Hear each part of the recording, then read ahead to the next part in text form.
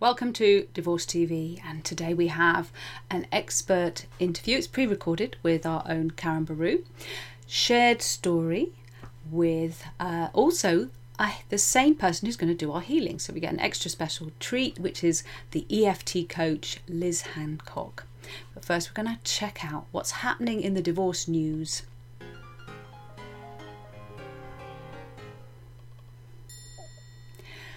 Yahoo Life talks about Rylan, who broke down at work after divorce.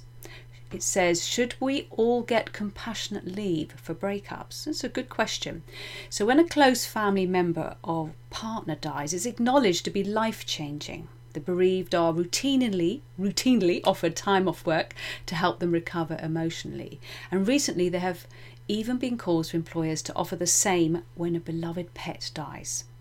But when it comes to life-changing trauma of breakup and divorce, most companies simply expect employees to put on a happy face and keep busy through the heartbreak.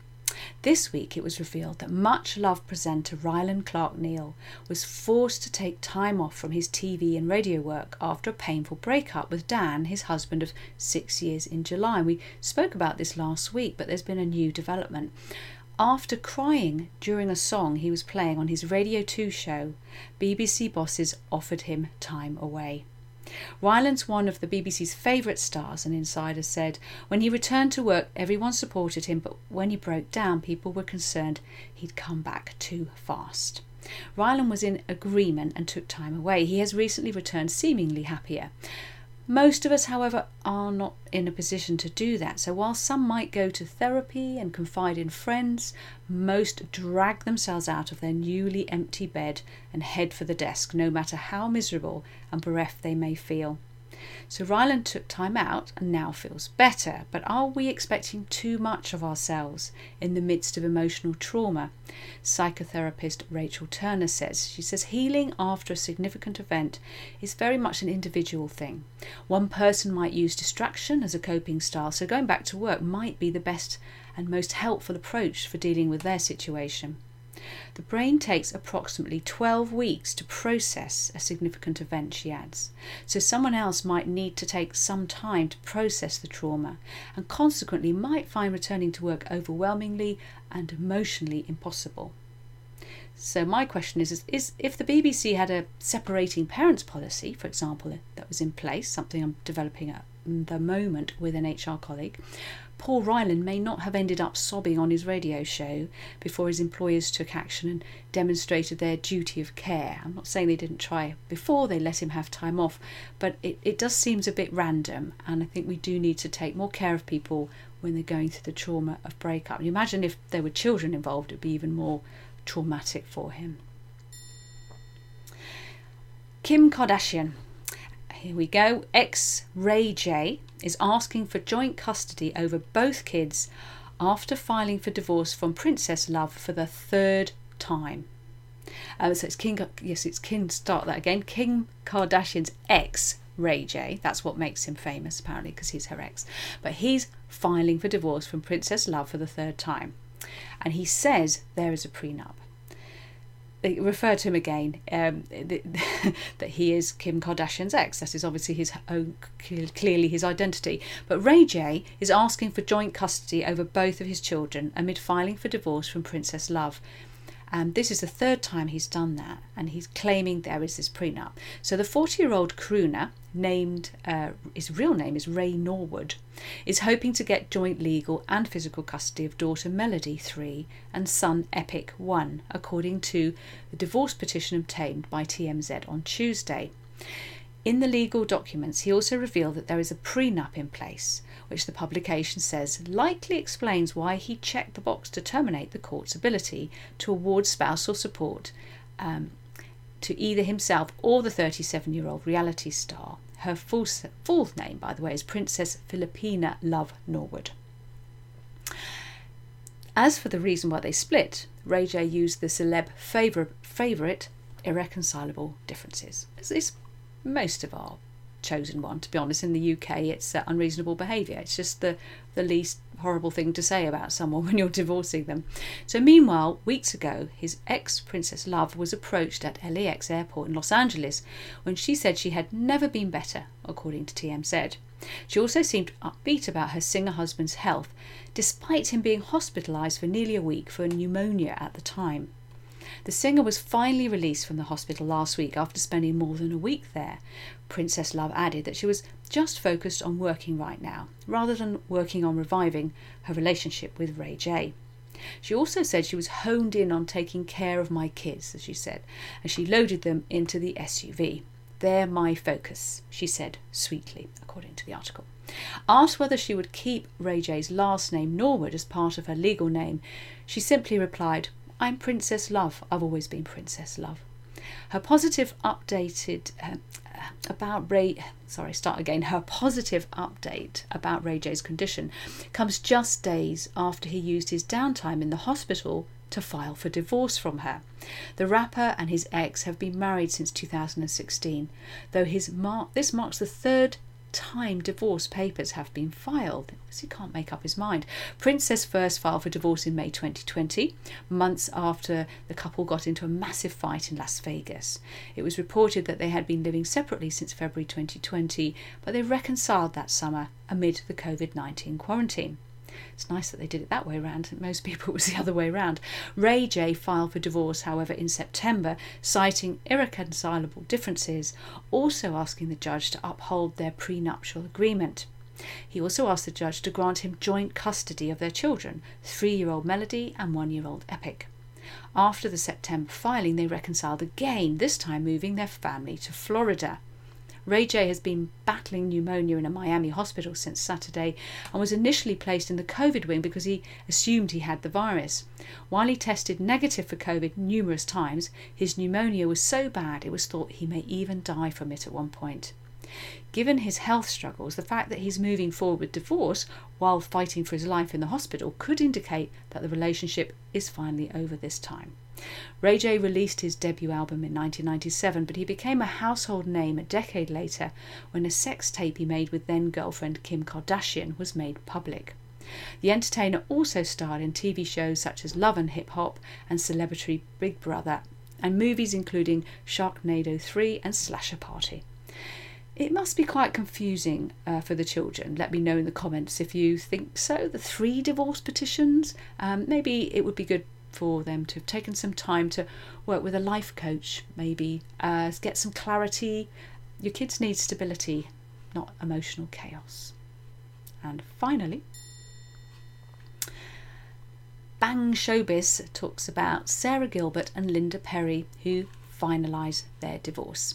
So the 46-year-old former The Talk co-host and the 56-year-old singer have officially ended their marriage nearly 2 years after they split, and have also been granted joint legal custody of their 6-year-old son Rhodes.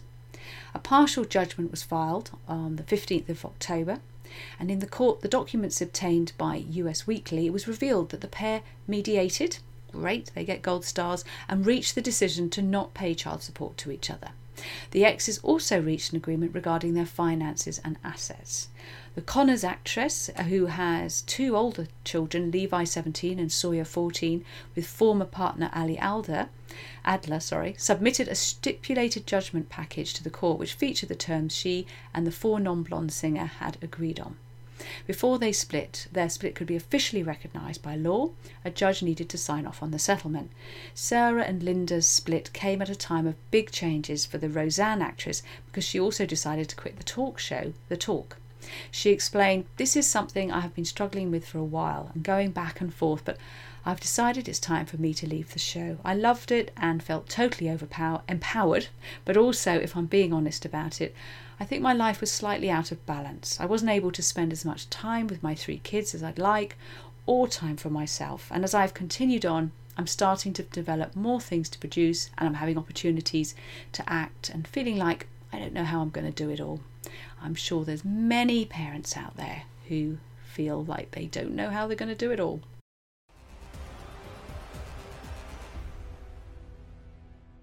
Hello I'm going to now introduce you to Karen Baru. Karen is a psychotherapist. She's going to tell us a little bit more about herself.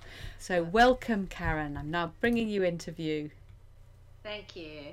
I'm Karen Baru, qualified psychotherapist, trained and licensed in the USA, been in the UK for the last 20 years, part of the BACP.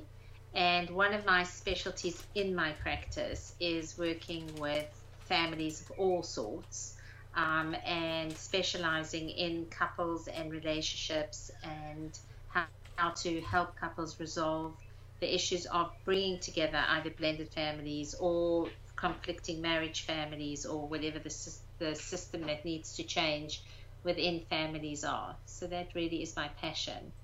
And I guess watching people change the way they live their lives is, for me, an extremely rewarding part of what I do. There's a very famous researcher called Judith Wallerstein, who's one of the most respected divorce researchers in the world, actually. And about 5 years ago, she published a book where she had followed children of divorce for 30 years, and some of them even longer, and had then interviewed them all through the stages of the divorce and the impact that the divorce had on them. And I guess the best conclusion from this is that it is not the divorce that hurts children, it is the war between the parents. And one of my greatest passions is to work with the couple, to work out the anger, the loss, the feeling around letting go of a dream, so that they have a neutral slate to co-parent their children, so that their children don't land up growing up in a war zone, because it is that war zone that damages the children. So one of my greatest missions with couples of any stages is, sometimes even married couples who warring all the time, they're actually living like divorced couples within a marriage. So, and often what I do see is people will get divorced, and I've had couples who've come to me 10 years after their divorce, and they're still basically in the marriage. They're just living in separate homes as separate partners, but when it comes to dealing with each other and the war that the children are involved in, because the children become the target of the war, they're almost living the exact same as they were in the marriage, and they get quite shocked when I say that to them. But then we start to unpack the war. So the best present any divorcing or conflicting relationship can give to their children is to work out their own anger on their own without their children, and help the children grow up in an environment that's safe emotionally for them. You brought your children into the world, and it is your responsibility to provide a safe, loving environment for your children, where they don't have to choose between a mommy and a daddy. They don't have to choose between who's more important, and integrating other partners, because the smaller the war, the better integrated the other partners are as well. Thank you, Karen. I wanted to ask specifically about the challenges of co-parenting. So when you've got other partners on the scene, because that does seem to be a huge issue. What are the kind of common mistakes people make that you could help them avoid, particularly also helping people to understand things from the child's point of view? So, it's very interesting, that co-parenting, because I'm going to start with married couples. Most married couples do not work on the same page in parenting. So no matter how good your relationship is, you will always have conflict about what kind of parenting values, parenting systems, because it's all learned from your family of origin. So right away in the marriage, you're starting off with two parents who probably think quite differently. The issue is that when they disagree, they're living in the same house. So they can go to each other and say, listen, did you tell Sally she can go to a concert by herself with her friends? Yeah, well, I didn't think it was a big deal. So they can work it out and work through the conflict, sometimes maybe not, and come to sort of some kind of resolution, because they're living in the house, and they can pull the child or the teenager or whatever it is in and have a family discussion. The problem with co-parenting, with parents who live in different homes, and there's a huge difference in this, in parents who are warring and parents who aren't warring. the number one rule I set up with every single couple that I work with, whether they're warring or not, is no decisions are made without consulting the other parent, because children are genius at splitting. So if the child asks mommy for something and mommy says no, and then when they go to daddy, daddy says yes, the child then very quickly learns that they've established quite a good system. I mean, I've actually, once parents started talking to each other, found that kids who were getting double pocket money, double presents, double things that neither one of the parents ever bothered to check with the other one if they were actually getting that. So the number one rule, whether you hate each other, love each other, or tolerate each other, is for the sake of your child. If you can set up, and luckily today we don't have to talk to each other. We've got email, text, messaging.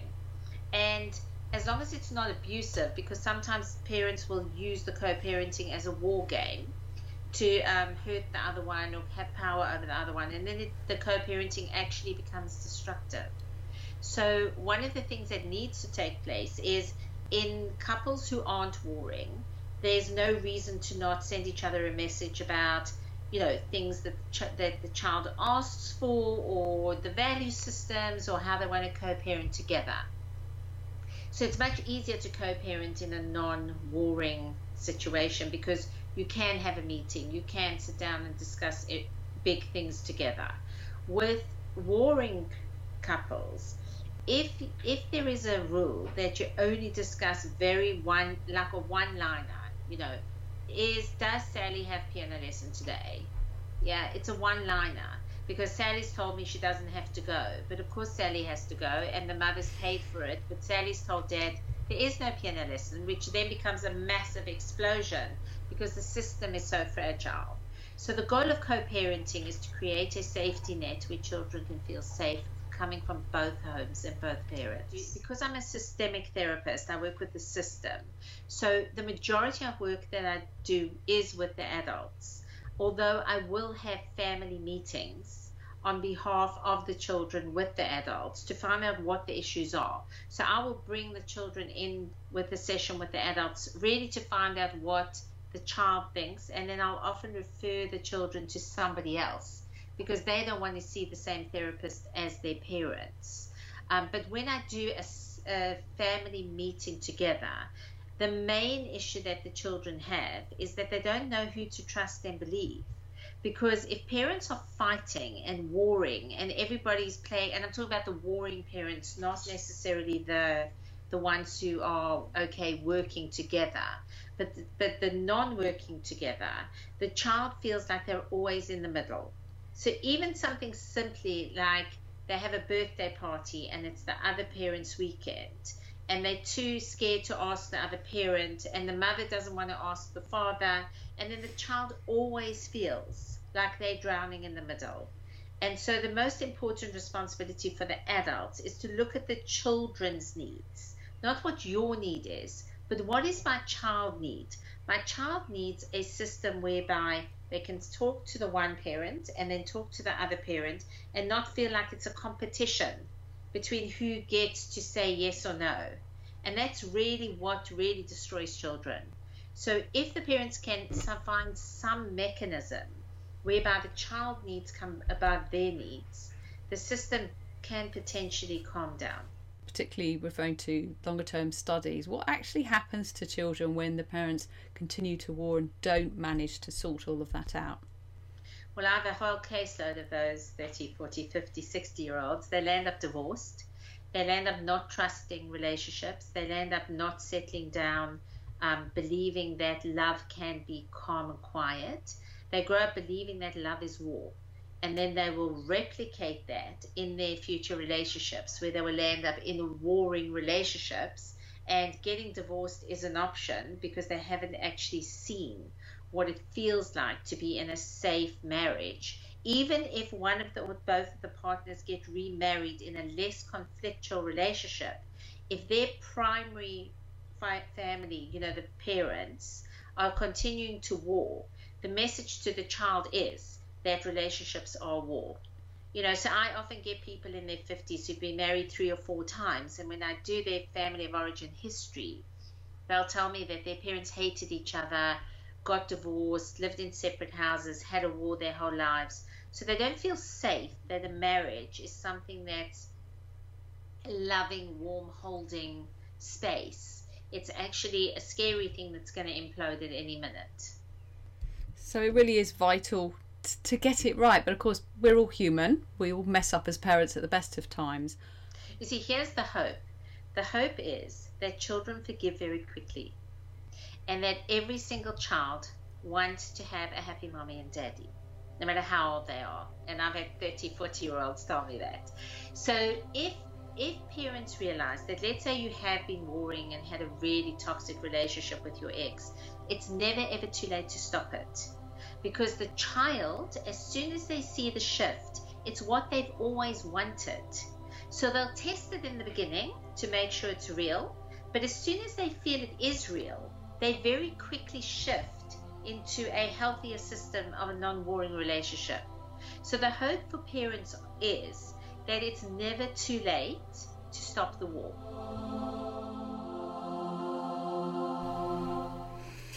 Wow. Imagine growing up thinking that love is war. And that's what we do to our children when we completely mess up our co-parenting relationship. That, as you probably could tell, was a pre-recorded interview with the amazing Karen Baru. If you're listening to that and thinking, I want to talk to Karen, download the free Best Way to Divorce app, join the Secret Divorce Group, support group, and just ask me and I'll give you an introduction. And we've sadly come to the end because I love these. This is the Children's Bill of Rights. And this is number 10. Robert Emery, PhD. He wrote this as Professor of Psychology at the University of Virginia. And number 10 of the Children's Bill of Rights is the right to be a kid. And the way, you will all have your own ways of interpreting that, but mine is, it's not, when you're looking after the kids, it's your weekend, it's not just about getting the homework done so you don't let the side down, or sort of vigilante pressured parenting, kind of overly vigilant parenting, trying to compensate all the time. It's really easy to fall into that trap and to forget that they're children and there needs to be just time to play. And that's hard to just sit and enjoy that. And that's a gift they can give to us if we can just, I was rubbish at this, but to just let go and enjoy them and the time with them and let them be children, and don't load all the pressures of the world on them just because you're freaking out and worried about money or worried about the future. So the hard part, of course, as with most things in life, it's not knowing what to do. The hard part is doing it. But allow the children the right to be children. Put it on the fridge. We're now preparing for our shared story. So my guest came in a very short notice, and she's also going to be giving us a healing later, so it's great to be able to find out a little bit more about her own story.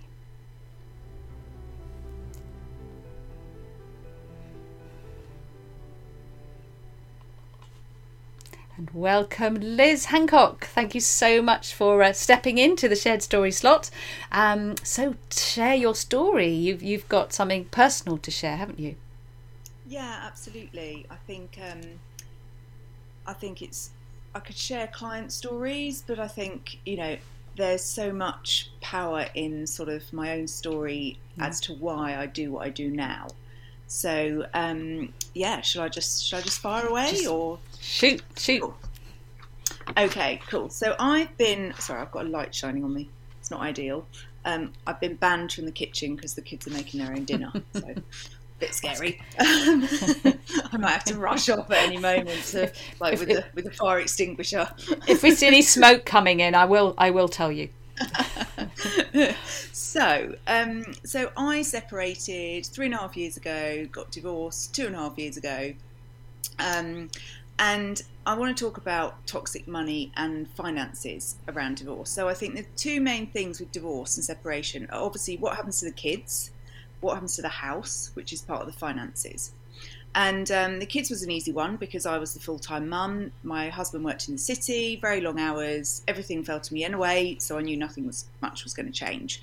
He had them alternate weekends. He manages to do a Wednesday night as well because he used to finish early before we were working from home and stuff. But when it came to the finances, it was just so traumatic. There was so much arguing and so much just like a realisation of, oh my God, we're not at all where I thought we were financially. And it was just part of this pattern of me burying my head in the sand most of our relationship. He obviously earned more money than me. He carried on working. I'd done my business, but then I downsized it again. And, you know, so he was the consistent earner. He was quite a decent earner. He had invested in property. I always asked, how on earth are we going to pay this mortgage off? I just don't get it. And it was all this story about, well, you buy this money and you buy these properties and then you remortgage them and you use that money as this. I never got it, but I just trusted him. Looking back, there was a big part of me that didn't trust him, else why would I have kept on asking him? And I was always trying to say, I need you to write everything down so that if anything happens to you, I know what we've got. I mean, we got so far as doing our will. That was it, really. And his property partner is one of the will people. I can't remember what that's called. You know, the person that does the wills with you. So, a will expert. Yes, so the executor. Executor, yeah. So I was told we had this £2 million property portfolio. We did have an expensive house, but it was highly mortgaged. And when it came to actually doing the sums, it was a completely different story. The property was worth 250 grand, apparently. He included in my settlement figure, it was all what he came up with and told me, this is what you're going to get. He included my engagement ring and a eternity ring he'd given me. He valued those at 15 grand. And I know for some people are probably thinking, well, lucky you, that's a decent amount. But compared to what I thought I was going to get, and I didn't divorce him for his money, I didn't marry him for his money, but it was just such a shock. And just to know that we weren't where we were, and it wasn't even the finances, it was the betrayal and the fact that I knew something was wrong, but I had just ignored it. I'd ignored my intuition. I trusted him. I just felt really stupid and really disempowered. And the more women I talked to that had been through this, the more people I found out that this has happened to. And I just felt dumb. I felt like a stupid, idiot girl who hadn't listened to anything she'd been taught about independence and financial empowerment, even though I was doing this with my clients for their businesses. So I was a business coach, but I was doing money mindset for business and success. So I was really into money empowerment and money mindset, and it really worked. So when I went through all of this, it was pretty devastating. And in the end, and it was a fight. You know, he used to threaten me. And who knows, he might even watch this, but all I'm speaking is the truth. So, you know, he said to me, you better be nice to me, else I won't pay you. And when I moved, it was like, well, I'm still paying your new mortgage because it's my money that's paying for it. You know, just that pure abuse, actually. Mm-hmm. And actually, I've since learned very, very recently, police have told me through other discussions with them, that financial abuse and emotional abuse is actually illegal.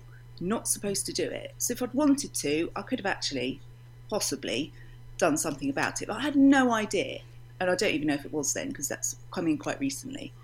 But basically, it was just awful. And I just suddenly thought, all these money processes that I do for my business and with my clients for their businesses, can I tweak them and reapply them to this situation? So that's what I did. I used myself as a guinea pig, and it was amazing. And it wasn't, even though it's money mindset, just like in business, it's usually about not wanting to put yourself out there and being worried about doing Facebook Lives or, you know, what are people going to say about me, charging lots of money.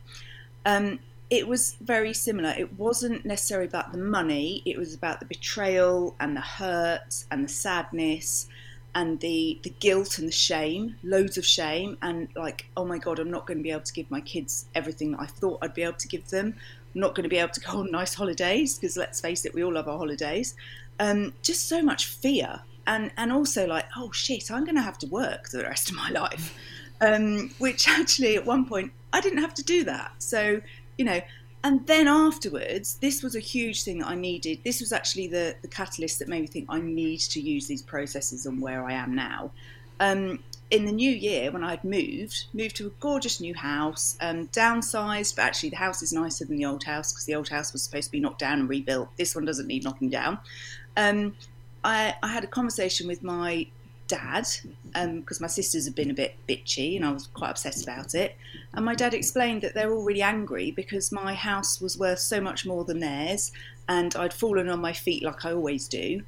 And just that, I mean, I can even now I can still feel it a bit emotionally. Like, just talk about kicking. You know, why? And the way I'm talking, you think I'm a millionaire. I'm really not. Some of my family live in Cumbria in houses that don't cost very much. So there is a disparity there, but there's also disparity in the way I've lived my life and the money I've earned and how hard I've worked. So to me, it just felt so unfair, and I just found like it was almost like magic. I had all these clients coming to me suddenly, because I was very much relying on referrals back then, that needed help in their relationship or after their relationship. And it was a lot of the people still in relationships. It was around not necessarily abuse, but financial disempowerment, not knowing, keeping things from them. Should I stay? Should I go? What if I do? What if I don't? All those kinds of things. And for some people that were out of the relationship, I did a talk similar to this one, but a bit longer, with an actual process in it, for a women's group, and got a lot of clients through that. And just so much disempowerment, like divorces that had happened, but they were still fighting, even though they'd had court settlements and everything had been agreed properly. One lady was she was an ex-lawyer. And you just think, my God, how? And she said it, how do I'm a clever person. How have I got myself into this mess? I've got 3 kids and I'm reliant on him. And he's with a new wife saying, oh, well, I love her. She's a career girl. She's never going to give up work like you did.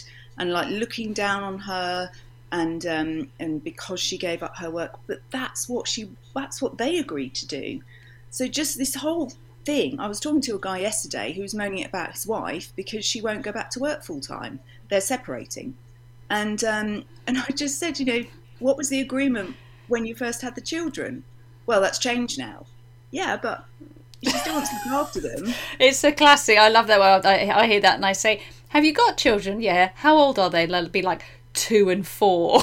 Okay, well, who's going to look after them? Yeah. Then it's just people go a bit mad with divorce. But I mean, I remember that feeling stupid moment myself enormously, because I had no idea that there were about it was about £40,000 of debt. Just didn't know, and it was trust. It was not. Not opening the envelopes that had his name on, and just not having any idea at all.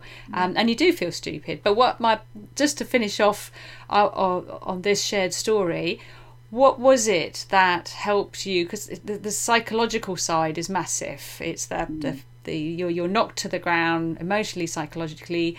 You've got family members who perhaps haven't been through a divorce with children, so they really don't understand, bless them.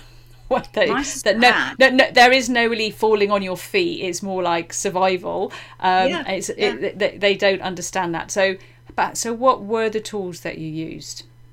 So the main tool I used, hence why I call myself the EFT coach, was EFT tapping. EFT stands for Emotional Freedom Transformation, Emotional Freedom Technique. Sorry, but I've also coined the phrase Epic Fundamental Transformation, because every time I've used these processes with the EFT and the coaching that I do on myself and other people, it has been pretty epic. It's been massively fundamental to who I am as a person and to my future and to who I am as a mother, how I am as a mother, and just so transformational. So for me, I have to say it was EFT, and that enabled me to build up my resilience to be able to have the fight. We managed to stay out of court, which saved us thousands. Yay, well done. Yes. Gold star. Yeah, and we used to do Zoom calls because I was like, I'm not having a face-to-face conversation with you. I wanted to record everything because he was vile. And I thought, if you ever get really nasty, not that I would do anything with them, but it just felt like I had a little bit more control then. I don't know, maybe I threatened to send him to his mum or something. I think it's just that people behave better when they know there's some kind of a recording going on. It just encourages them to be their better selves, shall we say. So that's a really good idea. I think that's excellent. Yeah. So anyone having these conversations, I would say if you can access a therapist or a divorce coach or somebody like me, absolutely brilliant. It's not just the legal side that you need help with or mediation or whatever. You need someone to help your mind and to help you cope with it because it is so traumatic. And EFT is so good at treating trauma, and a lot of this will be related to probably stuff that went on with your childhood. Well, how are my parents going to judge me? I had all the judgment with my sisters as well as my dad. And, so it's just so important. But really, that's a really good point, Susie. Like the most easy thing you can do, don't sit down around your kitchen table while the kids are in bed because it's likely the kids will wake up with you shouting. I used to sit in my car while my daughter played hockey. We'd have a Zoom meeting. I'd record it. And then I could listen to it again and make sure I'd got everything right. We were constantly exchanging spreadsheets. And, just have someone in your corner that is telling you that you can do this and that you don't need to be bullied into saying yes. There's no rush. Divorce can take as long, obviously we want it over and done with, but it can take as long as you need it to take. And just hold your head up high because you're doing the best thing for yourself, especially if you've got children. And just recognising that financial bullying is actually abuse, and being able to name it and then to start to put in the kind of boundaries like recording conversation. But it doesn't mean you have to necessarily go charging off to court. So got a divorce financial workshop in November, a UK one, and it's frighteningly common, the number of people who are in this situation. So really getting your understanding the figures, getting your confidence up as well as keeping your head straight is absolutely key. So thank you so much for sharing your story. Okay. And I shall see you shortly for the healing. Yes, lovely. Thanks everyone. So just before we prepare for the healing, just on that note, if you're in the Best Way to Divorce .online will take you straight to the Best Way to Divorce app on any phone. And we've got the divorce workshops tile in there. You'll see that there is the November the 25th, I think it is, coming up very, very soon. And that's one of our traditional divorce financial workshops. We have financial experts, financial coaches. We have all kinds of healing and emotional psychological support as well. So come along and get empowered if you're at any stage of the divorce process, especially if you'd like to make sure that you're going to try and keep it out of court if you possibly can.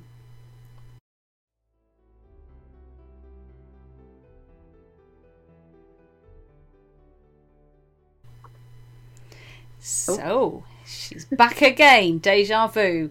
So we're gonna, just before I let you loose on everybody, perhaps you could just say a little bit about what you're going to be doing. And let me warn you, this is going out on iTunes and local, Forest Road, Wild Heart Radio.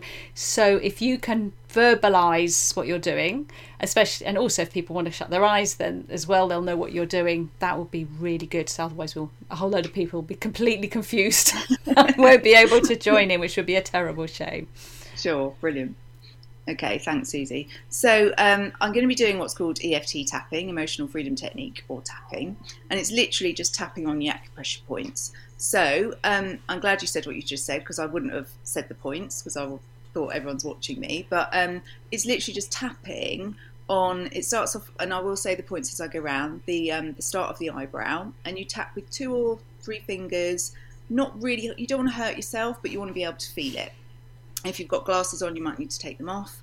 So the start of the eyebrow, the outside of the eye, where the eyebrow ends really, under the eye, which might be a bit tender for some, so you might want to do that one a bit lightly.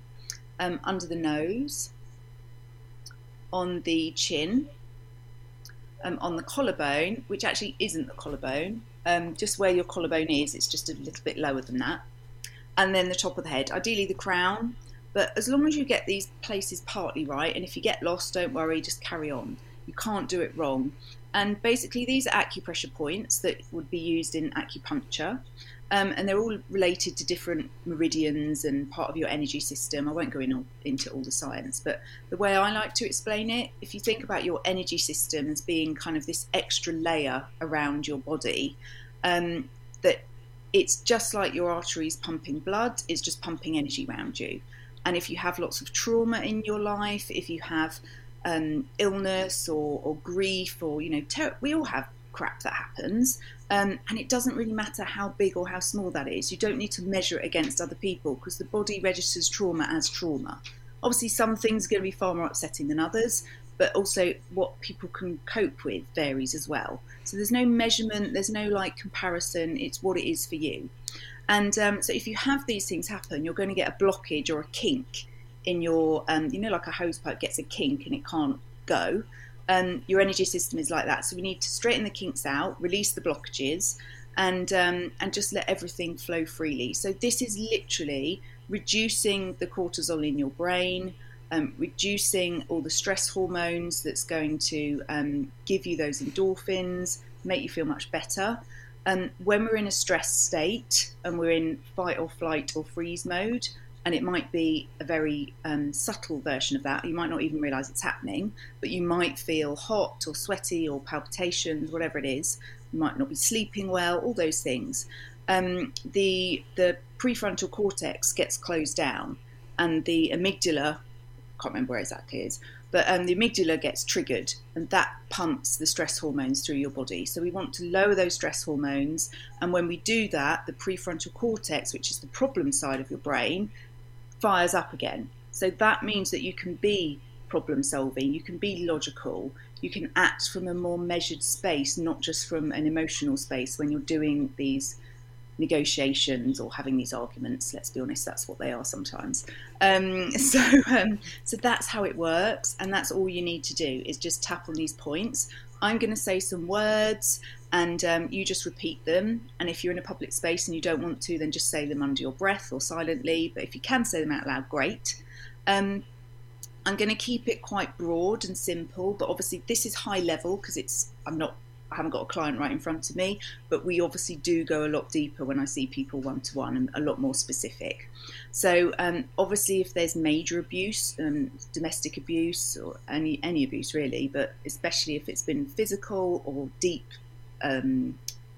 emotional abuse, I'd say just be wary, just protect yourself. And anyone, this is very, very, very unlikely, but if anyone has what we call an abreaction, where you feel worse afterwards, not better, please, please, please reach out to me. I can jump on Zoom with you and we can sort it out really easily. But that's kind of like my safety valve. It shouldn't happen, but it's happened to me once with one client, and it in a presentation, we solved it really, really brilliantly, very quickly. So all I'd ask you to do, shall I get started, Susie? Yeah, I'm going to move you onto the full screen, so I'll mute myself so you won't hear me repeating what you say. Cool, lovely. Awesome. And I love the music in the background too. So what I'd like you to do is just close your eyes and take some really nice deep breaths. And I'm just going to put my phone up here so I know how much time I've got. Start my stopwatch. Brilliant. Okay, so close your eyes, put your hand on your heart. You might want to put it on your belly and just take some really nice deep breaths. See how sort of tune into your body. Where are you feeling any stress? You might be feeling it in your stomach, you might be feeling a bit sick, you might feel your throat close up. When we're shut down and we're kind of like told to be quiet, we can't speak our truth, then that's often, so I'm just having problems with my microphone. There we go. That's often a signal of literally not being able to speak our truth, of being shut down, which is obviously a huge thing for us when we're going through a divorce and separation. So I just want you to acknowledge any feelings that are there, any physical feelings, any emotions. Some of you might already be getting a bit teary. If you're not, that's fine too. And just think, okay, these emotions that I'm feeling when you think of your divorce, past, present or future, words like betrayal, lies, the fear, the disempowerment, the embarrassment, the grief, the shame, confusion, feeling really stupid, might just be utter disbelief. I want you to just kind of like wrap those up and give them a rating between 0 to 10 in terms of how intense they are. So 10, massively intense, and I'm like, I want to burst into tears, this is awful.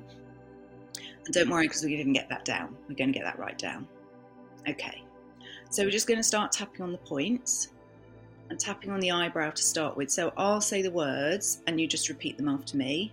And if they sound too strong, just go with it. If they don't sound real, that's fine. If the words are really not right, then just replace them with whatever is in your head. Okay? So on the eyebrow, tapping on the eyebrow, all this betrayal outside of the eye. All these lies. So you repeat all these lies. And by the way, if they're your lies or your betrayal, there's absolutely no judgment here. It's fine. So this will work for that too. We haven't even got onto infidelity, but that might be a part of it. So acknowledge that if it is. Under the nose, all this fear. On the chin. What's going to happen to me? On the collarbone. I'm so scared. Top of the head. All this disempowerment. On the eyebrow. I feel so stupid. Outside of the eye. I feel almost childlike. Under the eye. It's reminding me of being a scared child. Under the nose. Of not being able to speak my truth. On the chin. All this confusion. On the collarbone. All this disbelief. Top of the head. How can this even be happening? I just don't know. On the eyebrow. All this grief I'm feeling. And that's a really strong word. So just when you say that, just really feel into where you're feeling it. This tightness in my chest. Just say what's true for you. This heaviness in my stomach.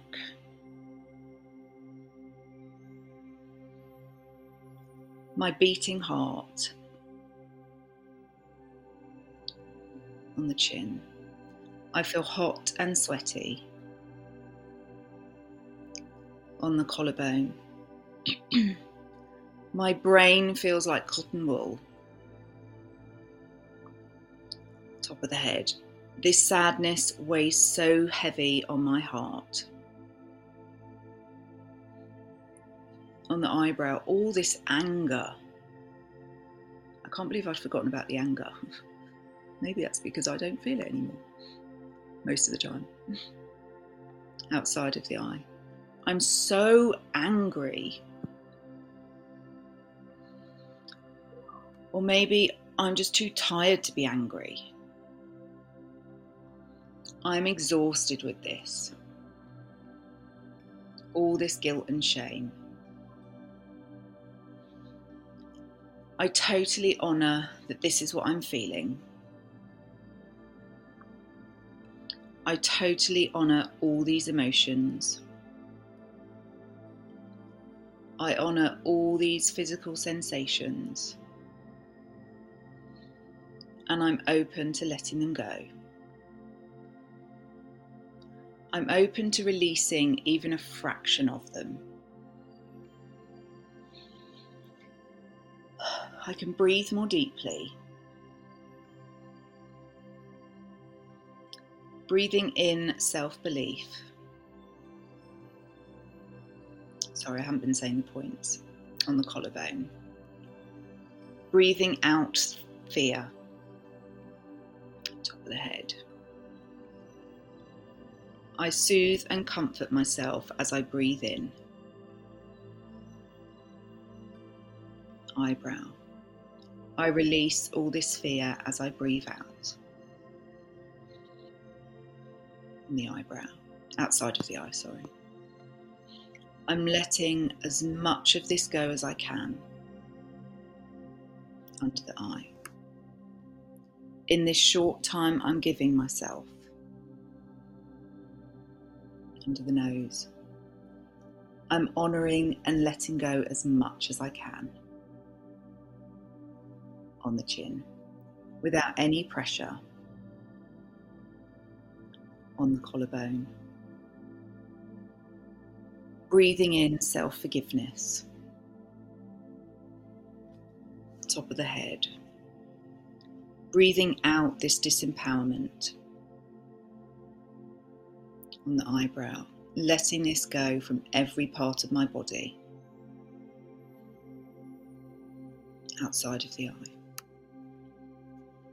Letting this go from all my joints and ligaments. Under the eye. Letting this go from every organ in my body, every muscle, every bone. Under the nose. It feels really good to let this go. I breathe in more deeply and I breathe out any remaining emotions. Top of the head. Feeling a warm blanket of empathy and forgiveness wrapping around myself. The eyebrow. A beam of sunlight shining down on me. Giving me trust outside of the eye, giving me trust in the process. Under the eye, trust in myself. Under the nose. My kids and I will be okay. I'm safe and I'm strong. We're safe and we're strong. On the top of the head. We're safe and we're okay. Okay, everyone put your hand on your heart, take a nice deep breath. And I want you just again, close your eyes, feel into your body, feel into your emotions. And you might need to keep tapping, just keep going round and round and just keep on releasing, keep verbalising what you're feeling. But that might be enough for you. Rate how you're feeling now on a scale of 0 to 10. Hopefully it's gone down. It should have done. If it hasn't, you've got to contact me and I will help. But hopefully that's just shown you, just in 10 minutes, how we can shift these emotions, shift these physical feelings. The mind-body connection is so powerful. And when you're going through something like this, you've got to look after your emotions, to look after your physical health. You've got to look after your physical health in order to do the best job of looking after your emotions. And this just bridges that gap so beautifully and helps everything join up. So I hope you found that calming. I hope you found that useful. I'd love to get any feedback. I'm not sure if I'm supposed to give my little spiel here or if Susie comes back on. I'm come back on only because we have to end the show because we go over. It won't fit various slots that I've got for it. Thank you so much for that. That was lovely. I've got lots of pink spots all over me where I was tapping away wildly. You can get more information from the links that wherever this is going to be showing by the morning. I'm sure you'll find that there will be links to more information about the tapping EFT that you'll be able to access. So, on the battlefield of family separation, in the war of divorce, always make peace your weapon of choice.